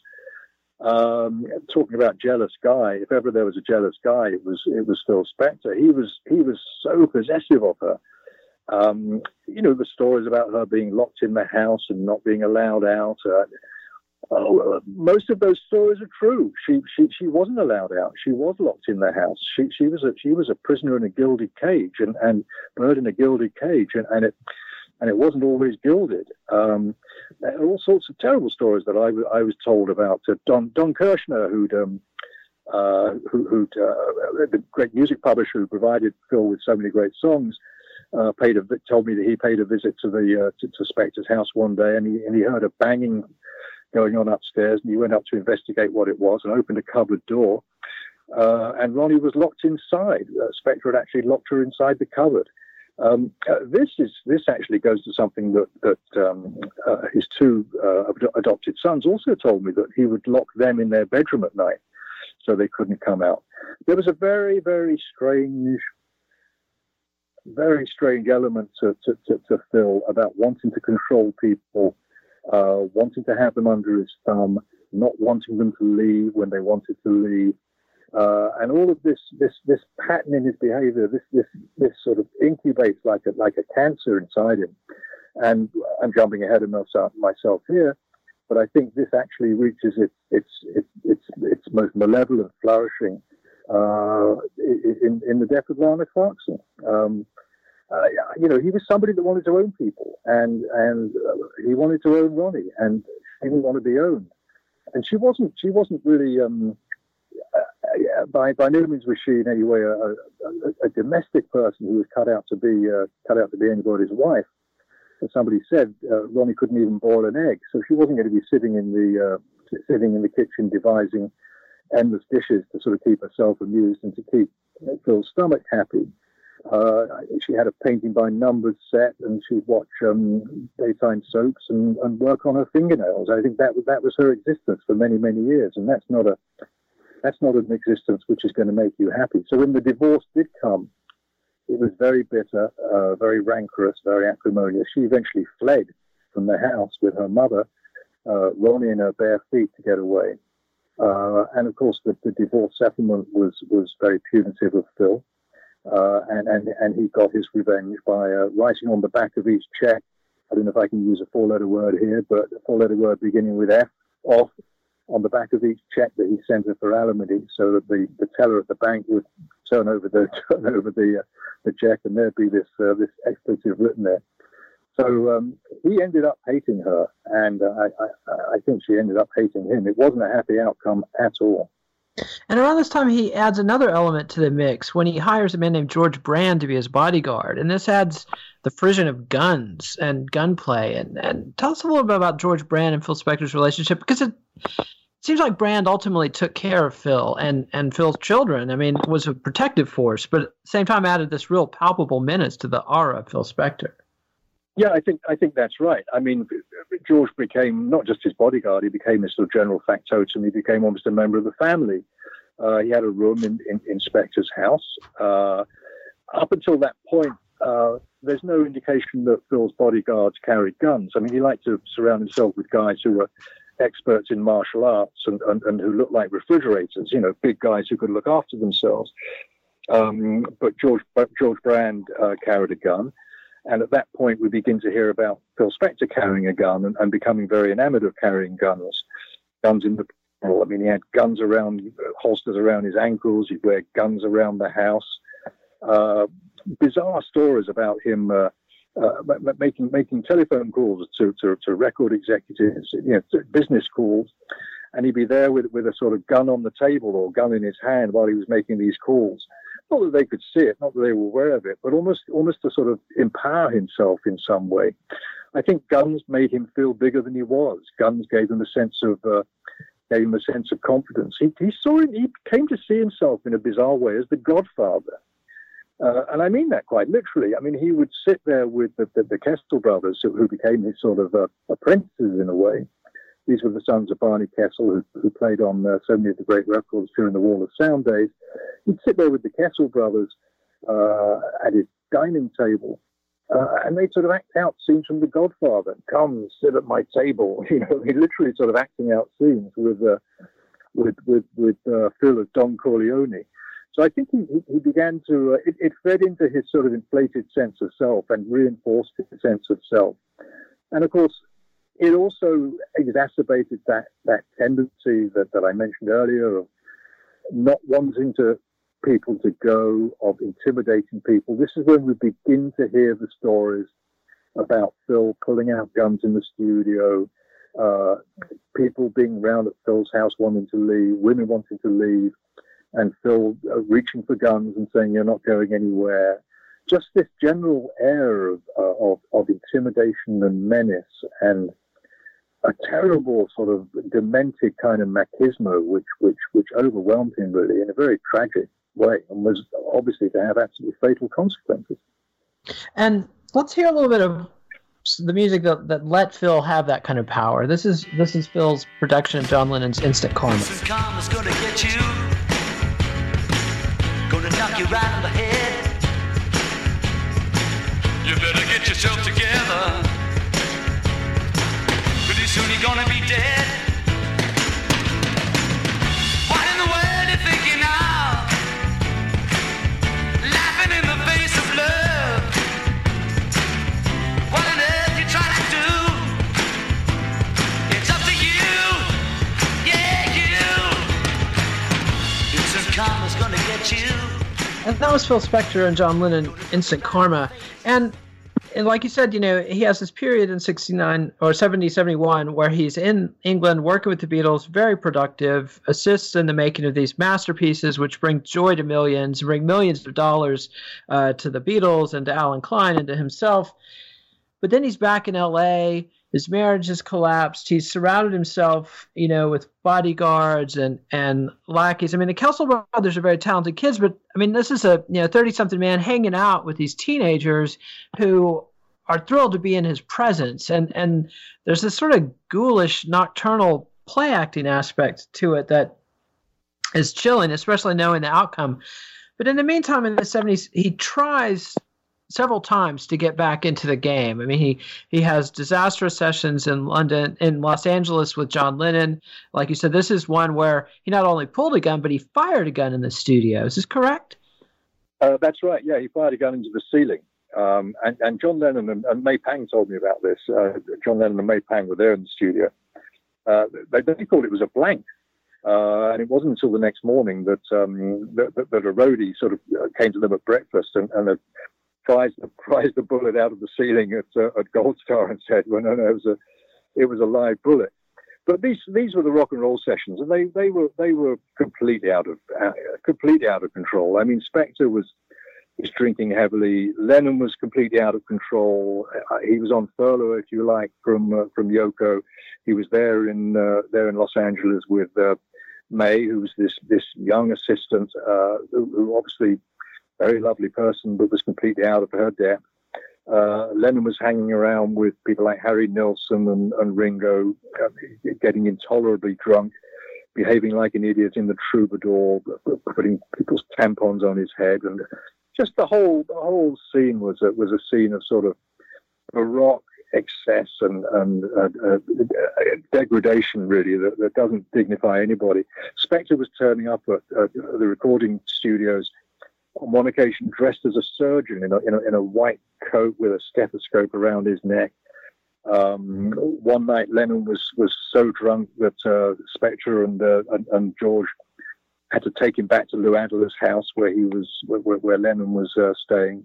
And they actually tied him up. He was so drunk, he was so out of control, and Spector woke up tied up. Lennon woke up tied up. So the whole thing was just a terrible, terrible situation, really. I think the music on the album bears that out. I mean, it's a pretty pointless album. I mean, the only reason that Lennon really recorded that album, or set out to record that album, was that he owed money to a New York publisher for one of the songs, a song that he modeled a Beatles song on. So it wasn't George Goldner. I forget the guy's name. It was Morris Levy that he owed the money to, and it was he had. Let me start that again. The only reason that Lennon really embarked on that album was because he owed money to Morris Levy, who was a pretty hard-nosed New York music businessman, and so he promised to record one of Levy's songs, and Levy had a piece of the album, I think, and so the whole thing it got off to a very bad footing, and it didn't get any better from then on. I mean, I think it's an album that's best forgotten, really. And Spector wasn't even able to bring it to the finish line, which becomes, a pattern. In the book, you talk about an attempt to work with Cher, who had been, became famous working with Sonny Bono, who had been Spector's protege in the 60s. And then, Sonny left and Sonny and Cher became huge superstars. Then in the 70s, Cher is a superstar, gone solo, and she's working with David Geffen, who Spector had known as a flunky in the 60s. And by this point, Geffen has become one of the kings, and Spector actually punches Geffen and uses a homophobic slur at him in the middle of those sessions. Tell us about that disaster. Well, again, it's all of these things, they're just symptoms of a man who was increasingly out of control. I mean, as you say, in a way, he's been gift wrapped with a potential star there or a potential hit there. Cher had her own reputation. They knew each other. They'd been friends. They went back a long way. And she was seeing David Geffen at that point. And Geffen comes into the studio and starts making some sort of suggestions about the way the record should sound, rather than just being sort of indulgent or negotiating the situation. Spector takes a punch at him. He was really his own worst enemy, and alcohol was the agent that was the fuel that was poured on the flame, really, and it didn't take a lot for Phil to really flame out of control and to become unbearable. I mean, people talk of him in that alcoholic state, in that drunken state, as being unbearable, as being obnoxious, and so it's really no surprise that the session was very, very quickly petered out. I think there's one song that really came out of that, "The Love Like Yours Don't Come Knock Knock Knocking," which was an old song that he'd worked on back in the Phillies days. But that could have been something that would have actually perpetuated his career at that point and kept him in the limelight and kept him active and working. But for a man who carried guns around in an ankle holster, he had a terrible propensity for shooting himself in the foot, metaphorically speaking. Absolutely. And David Geffen was the wrong kind of enemy to make at that point in time. Completely. Yeah, but I think it's a measure really of how estranged Phil Spector had become from the prevailing trends in music at that point. Geffen was doing very, very nicely, thank you, with artists like Joni Mitchell, Jackson Browne, Crosby, Stills and Nash.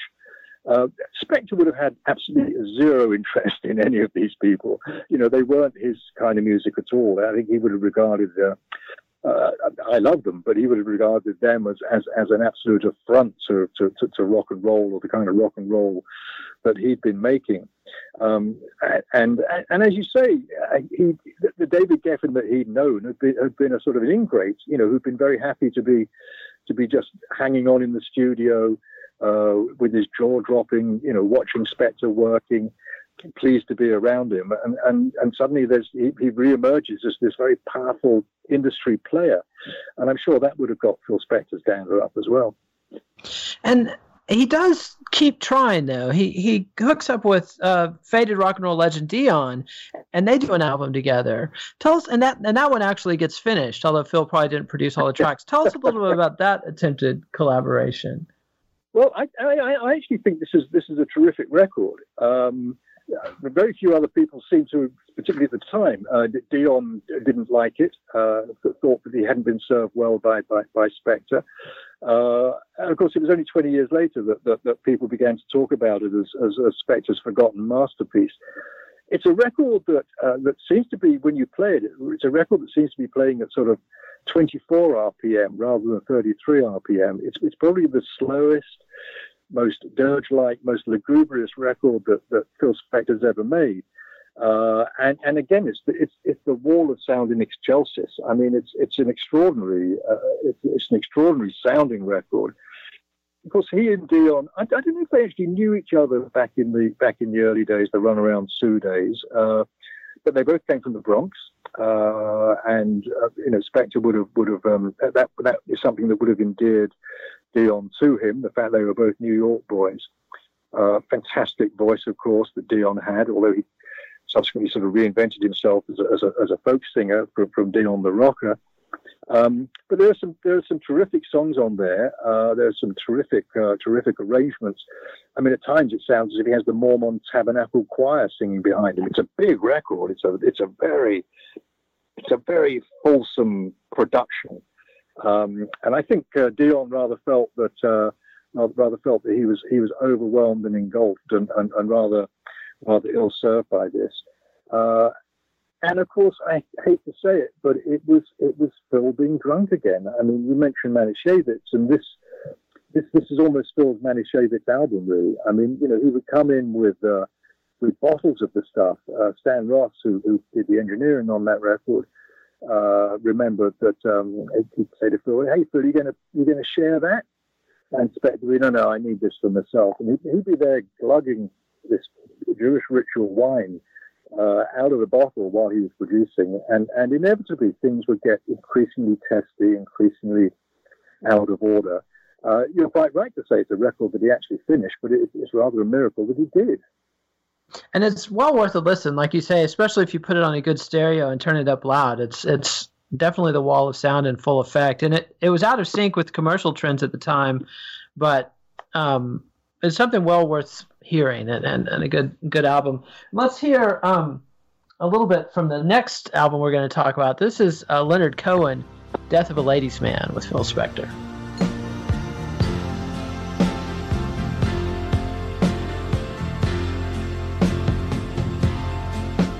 Now the man she wanted all her life was hanging by a thread. I never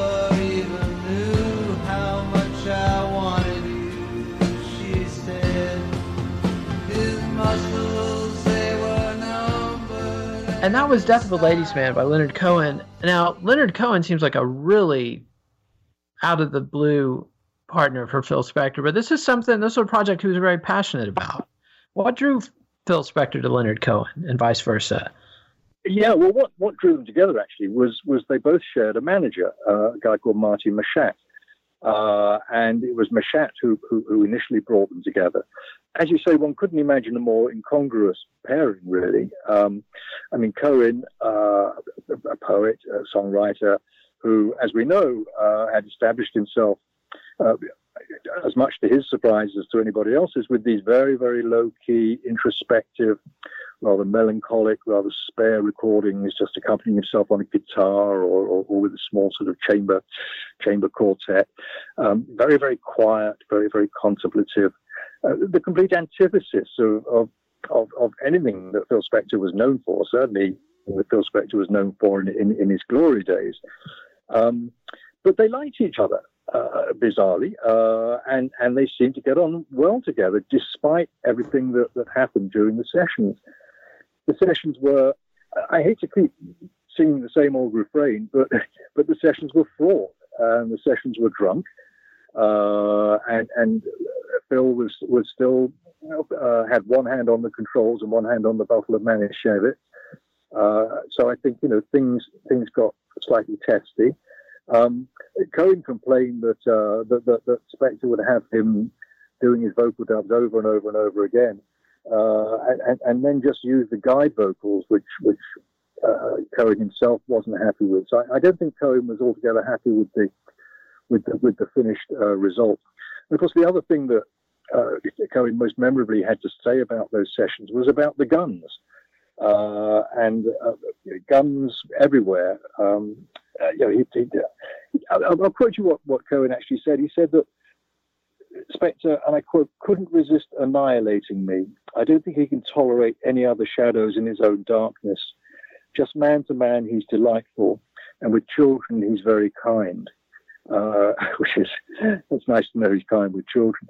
But I think Cohen, I think he liked him, and if forgiveness was necessary, he forgave him. But it must be said that Spector certainly brought out a very, very different Leonard Cohen.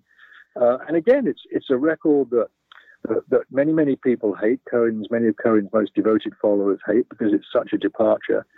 But I think it's certainly the most interesting record that Leonard Cohen made. And Phil brought lots of different arrangements. Some of it was almost vaudevillian, some of these arrangements. Again, the use of strings, the use of choirs. It's a very, very unusual Leonard Cohen record.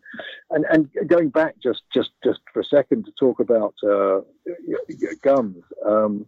This is something that Cohen said. He said that's what these sessions were really about.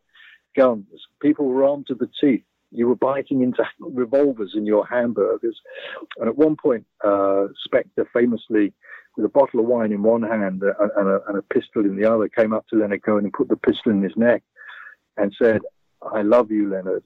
And Cohen, with admirable aplomb, just sort of moved the gun to one side and said, "I hope you do, Phil." But he lived to tell the tale. And again, it's a curio, but it's a really interesting curio and a singular curio. It's definitely worth a few listens. And then there's one more last gasp project in the 70s for Phil, and that's the group The Ramones, which is another out of left field choice, but something about, what was it that drew Phil to The Ramones? I think what drew The Ramones was Joey Ramone. I don't think Phil was a great fan of punk rock and the whole sensibility and culture that came with it. But I think in a bizarre way, he saw Joey as a sort of male Ronnie Spector in a way. Joey, another New York kid, or you could imagine sort of standing on a street, 20 years old, imagine him standing on a street corner, surrounded by a bunch of other kids forming an a cappella group. And Phil thought that he could actually mold Joey. And so the other three members of the Ramones, they were pretty much superfluous to Phil's requirements, I think, which of course irritated and annoyed them enormously, and became very, very quickly apparent, where Phil would spend hours in the studios working on Joey's vocals, and the others would be left to kick their heels in the Tropicana Motel or various bars or wherever they happened to be hanging out. I think the Ramones were a group that they'd record an album in 10 minutes, and here was Phil Spector taking weeks and weeks and weeks, dragging on. Joey actually called it interminable, the amount of time that went on that he was working on this. And I'm sure it wasn't good for the health, or either mental or physical, of the other members of the group to be involved in this. More guns. At one point, he pulled a gun on Dee Dee. I don't think in pulling these guns on people, I don't think he ever really intended to pull the trigger, which perhaps may not sound much in the way of mitigating circumstances. But I think it was done in a spirit of bravado rather than genuine menace. And by this point, and this is, I think, very interesting, by this point, it's almost what people expected Phil Spector to do. And in being a rock and roll record producer, it sort of gave him a license to behave in a way that anybody else in any other field, in any other occupation, the guns would have been taken away from him. If he'd been a lawyer or if he'd been a doctor, behaving in the way that he behaved, somebody would have put a check on it and said, Phil, you really can't behave like this, you know? And there'd have been some kind of intervention, and he'd have been taken quietly off and had proper psychiatric care, because I do think it was a mental illness that he was suffering from. But because it was Phil Spector, there was a kind of maverick license. This is what Phil does. Phil gets out his guns. Phil acts crazy. That's just Phil being Phil.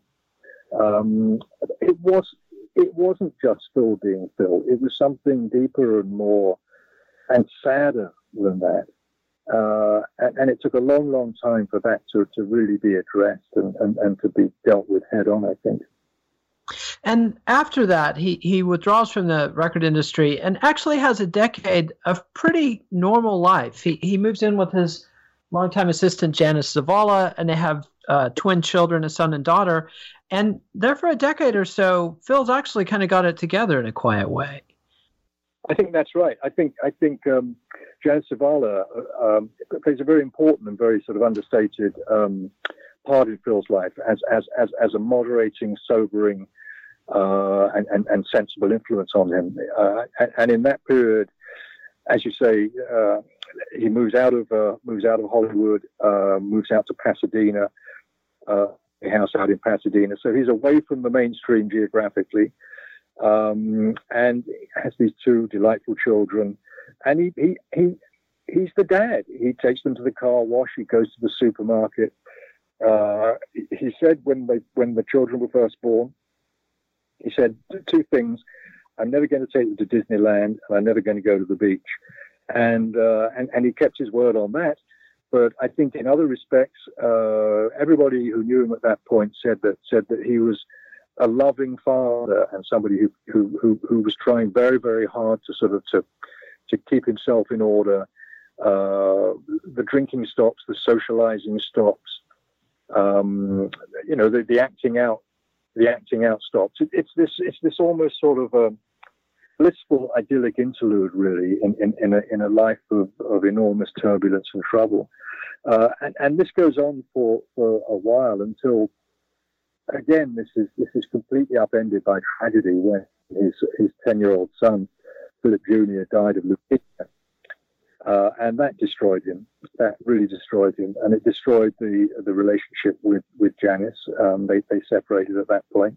Although she later continued to work for him as a personal assistant, and she was with him for many, many years after that. As I say, a constant sort of support in his life. But the death of his son, everybody says this, it just destroyed him, and it was very tragic. I mean, it's very difficult to describe, I think, just how destructive it was. Yeah, I mean, losing a child is, by all accounts, the very worst emotional pain someone can go through in life. And the irony of his son dying at age 9 or 10, when that was the age Phil was when his father killed himself, that's just unspeakably awful. And Phil Spector's a very hard person to sympathize with, but I at least couldn't help sympathizing with him there. I mean, he's put his life together. He's actually built enduring relationships. His daughter Nicole is still a supporter of his, and had a close relationship, unlike the relationships he'd had with his first adopted children. And the son dies of leukemia, and it all falls apart. And over the course of the next decade or so, he puts together a greatest hits collection, the Rhino box set.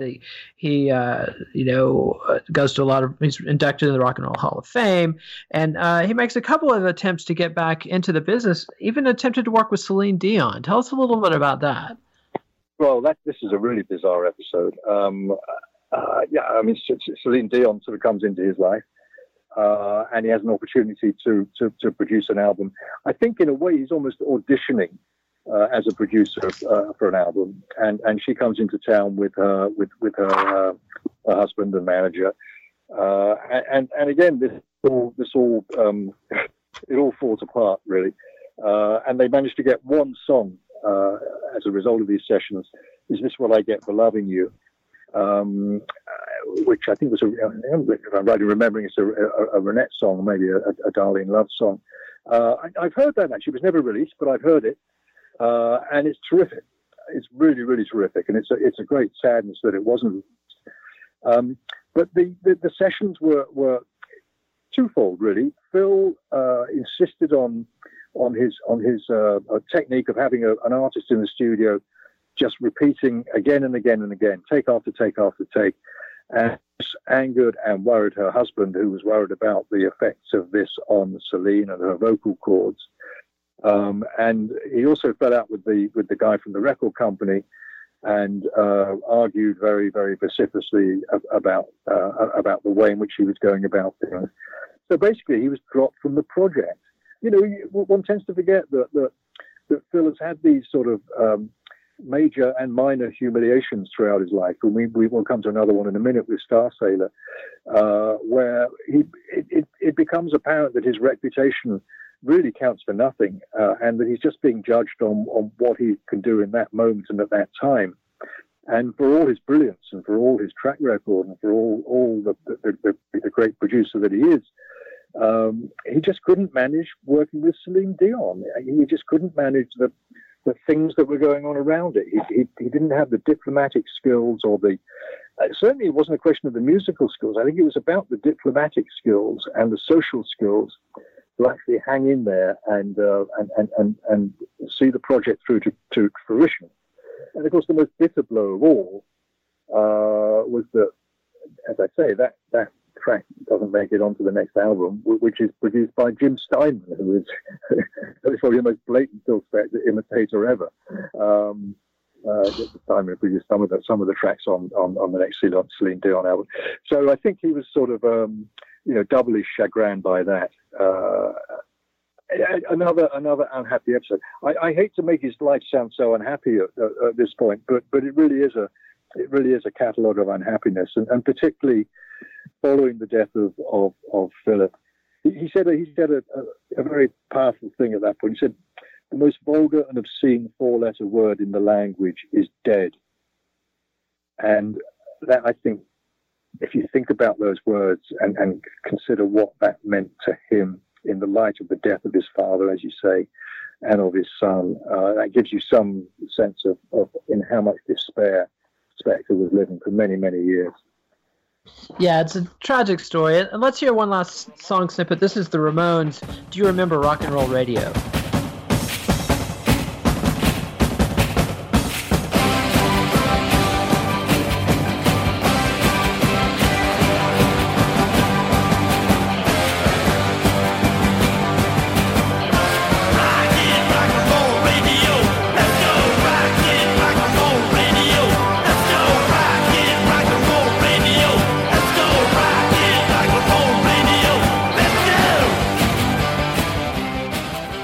That was the Ramones. Do you remember Rock and Roll Radio, which was one of their only hits in England, a top 10 hit?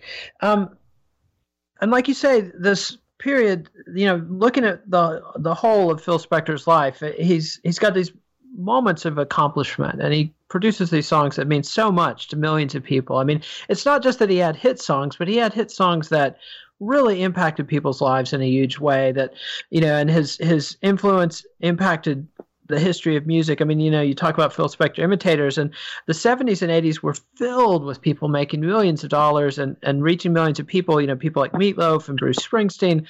The Phil Spector sound never went away. And Phil in his castle in Pasadena is hearing this, sitting in the darkness and the gloom year after year. And he has one last gasp. He works with this British band, Star Sailor, and there's a line that they said that's just crushing. Tell us about that. Yeah, I mean, they said he taught us a lot about the way he used to work, and we taught him a lot about today.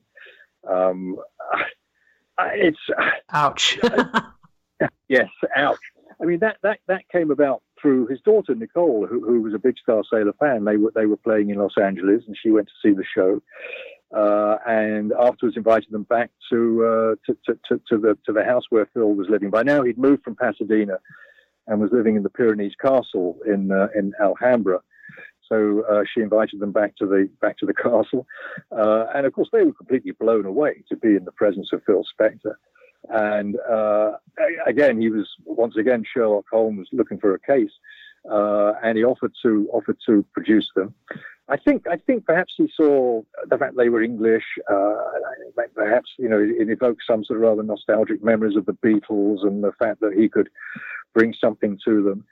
And off he goes to London and produces a couple of tracks, and it just doesn't work. It just doesn't work.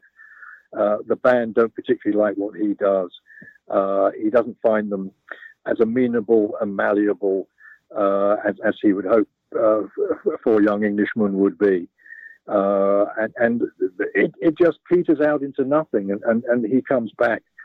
I think they used at least one, maybe two tracks from those sessions on an album.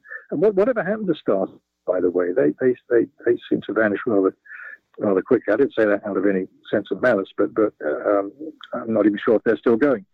But he came back from those sessions, and in fact, it was shortly after those sessions that I had the opportunity to meet him. And in talking about what he'd been doing recently, he mentioned the fact that he'd been working with Star Sailor.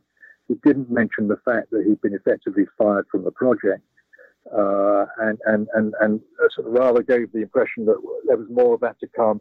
And I may work with Coldplay, and I'm friends with Bono, and so he was striving to give the impression of somebody who was very much back in the game. But I think the truth of it was that he was very much out of the game. And of course, the events that unfolded, 2 or 3 weeks after I met him, he was rendered out of the game permanently. Yeah, and I don't want to diminish, the tragedy of the killing of Lana Clarkson. I mean, the loss of a human life is a horrible thing, but it's sort of outside the topic of this show. But one last point about Phil Spector that fascinated me is it seemed like there was an almost self-destructive pattern he was engaging in leading up to the death of Lana Clarkson, wherein he alienated himself from people like Janice Zavala and from his longtime bodyguards, so that he had for years surrounded himself with a cocoon, created a cocoon that was enabled by these people that would take care of him and facilitate him, bodyguards who knew, oh, Phil's got a woman in the house, I better make sure that she can get out when she wants to leave and that no shots are fired. But, at the end, he's very alone and he's the bodyguards in the car. Talk a little bit about that. I mean, do you think Phil was seeking to destroy himself? God, I mean, I think if he was, it was at some deeply unconscious level. Honestly, I don't think he did feel that. I think because he led me to believe that at the time I met him, he'd stopped drinking. He wasn't drinking. He was under psychiatric care or therapeutic care. As he put it to me, I'm not schizophrenic, but I take medication for schizophrenia. By this point, he had a workable diagnosis for the trouble that had haunted throughout his life. Used to be called manic depressive, but he was bipolar, and he'd come to terms with that. And so he was taking medication. He certainly wasn't drinking when I met him, which is to say on the afternoon that I spent with him. He was drinking something red, which I rather took to be cranberry juice, and it might have been blood, but I think it was cranberry juice. But he wasn't drinking alcohol, and by all accounts, he wasn't drinking alcohol at that point. And as he said to me, he acknowledged the difficulties that he'd had, the mental difficulties, the problems that had assailed him through the years. But he said, I'm trying to be a reasonable man. I'm trying to be a reasonable man. He had everything to live for and everything to look forward to in a way. He idolized his daughter. She idolized him. He's some reasonably kind of stable state. I mean, his professional career might have been once again going into hiatus. But, at that point, he's 60, 61 years of age, whatever he was. A lot of record producers retire long before they're 60, 61, and he didn't have any financial problems to worry about. So I think he was, relatively speaking, he was in a pretty good place, and I think that's why he agreed to the interview that I did with him. So he was just trying to be a reasonable man, and those were the words that echoed in my mind as I drove away from the Pyrenees Castle that evening. But then I'm led to understand shortly after that, he went up to see a woman friend and was driving himself and came off the road and hit a fire hydrant and totaled the car. Walked the rest of the way to the house of the woman friend, and the first thing he said was, "I need a drink." And later that night he had to be helped out of the house by his driver into a car and driven back. So he'd fallen off the wagon, and at the same time he was still taking medication. And I think that was a pretty combustible sort of combination, really. And I think that was a critical factor in the events of December the 3rd, whatever it was. 2003. 2002. Yeah. Yeah, I'm glad you brought that up, because that hitting the fire hydrant story is sort of the last little kick in the teeth that breaks Phil Spector and starts him drinking again. I think so. Yeah, and that night, I know you don't want to dwell on this, but that night he was out on the town like a lost man. He had a dinner date with an old friend. Took her home after the dinner date. Then he clearly feels he's still at a loose end, so he goes back to the restaurant, picks up a waitress there, takes her on to a couple of other places. They end up at the House of the Blues. She's tired and wants to go, so he's angry at that, and so she goes. And so he's in the last chance saloon at this point in terms of companionship for the night. So he hits on Lana Clarkson, who was the VIP greeter, and persuades her to come back to the house with him.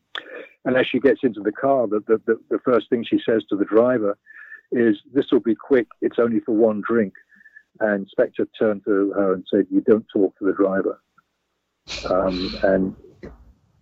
Yeah. So I mean, it was a very, very sad and terrible sort of outcome.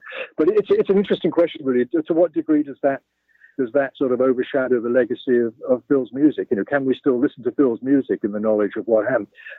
I can, and I'm able to make the separation in my mind between the whatever crimes and misdemeanors the man may have committed and the legacy of the art that he left behind.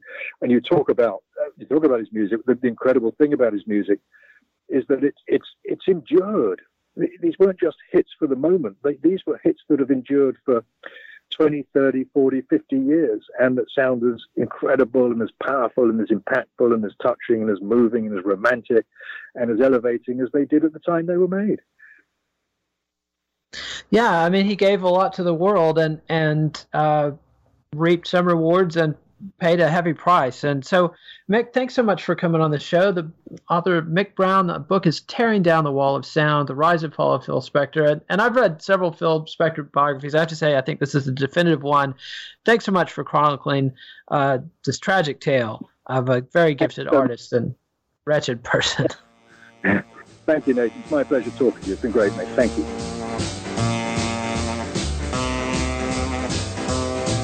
Follow the Let It Roll podcast on iTunes, Spotify, and Facebook, and check out our website at letitrollpodcast.com. Follow us on Twitter at LetItRollCast. Nate will be back next week with Little Willie John biographer Susan Whitehall. Let It Roll is a Pantheon podcast, and you can listen to all the other great Pantheon podcasts at www.pantheonpodcasts.com.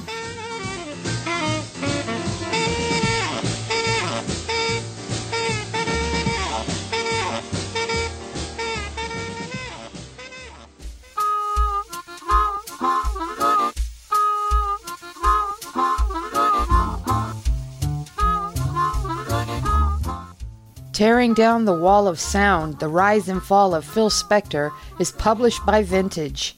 Please support our show by ordering via the Amazon referral link on our website, letitrollpodcast.com.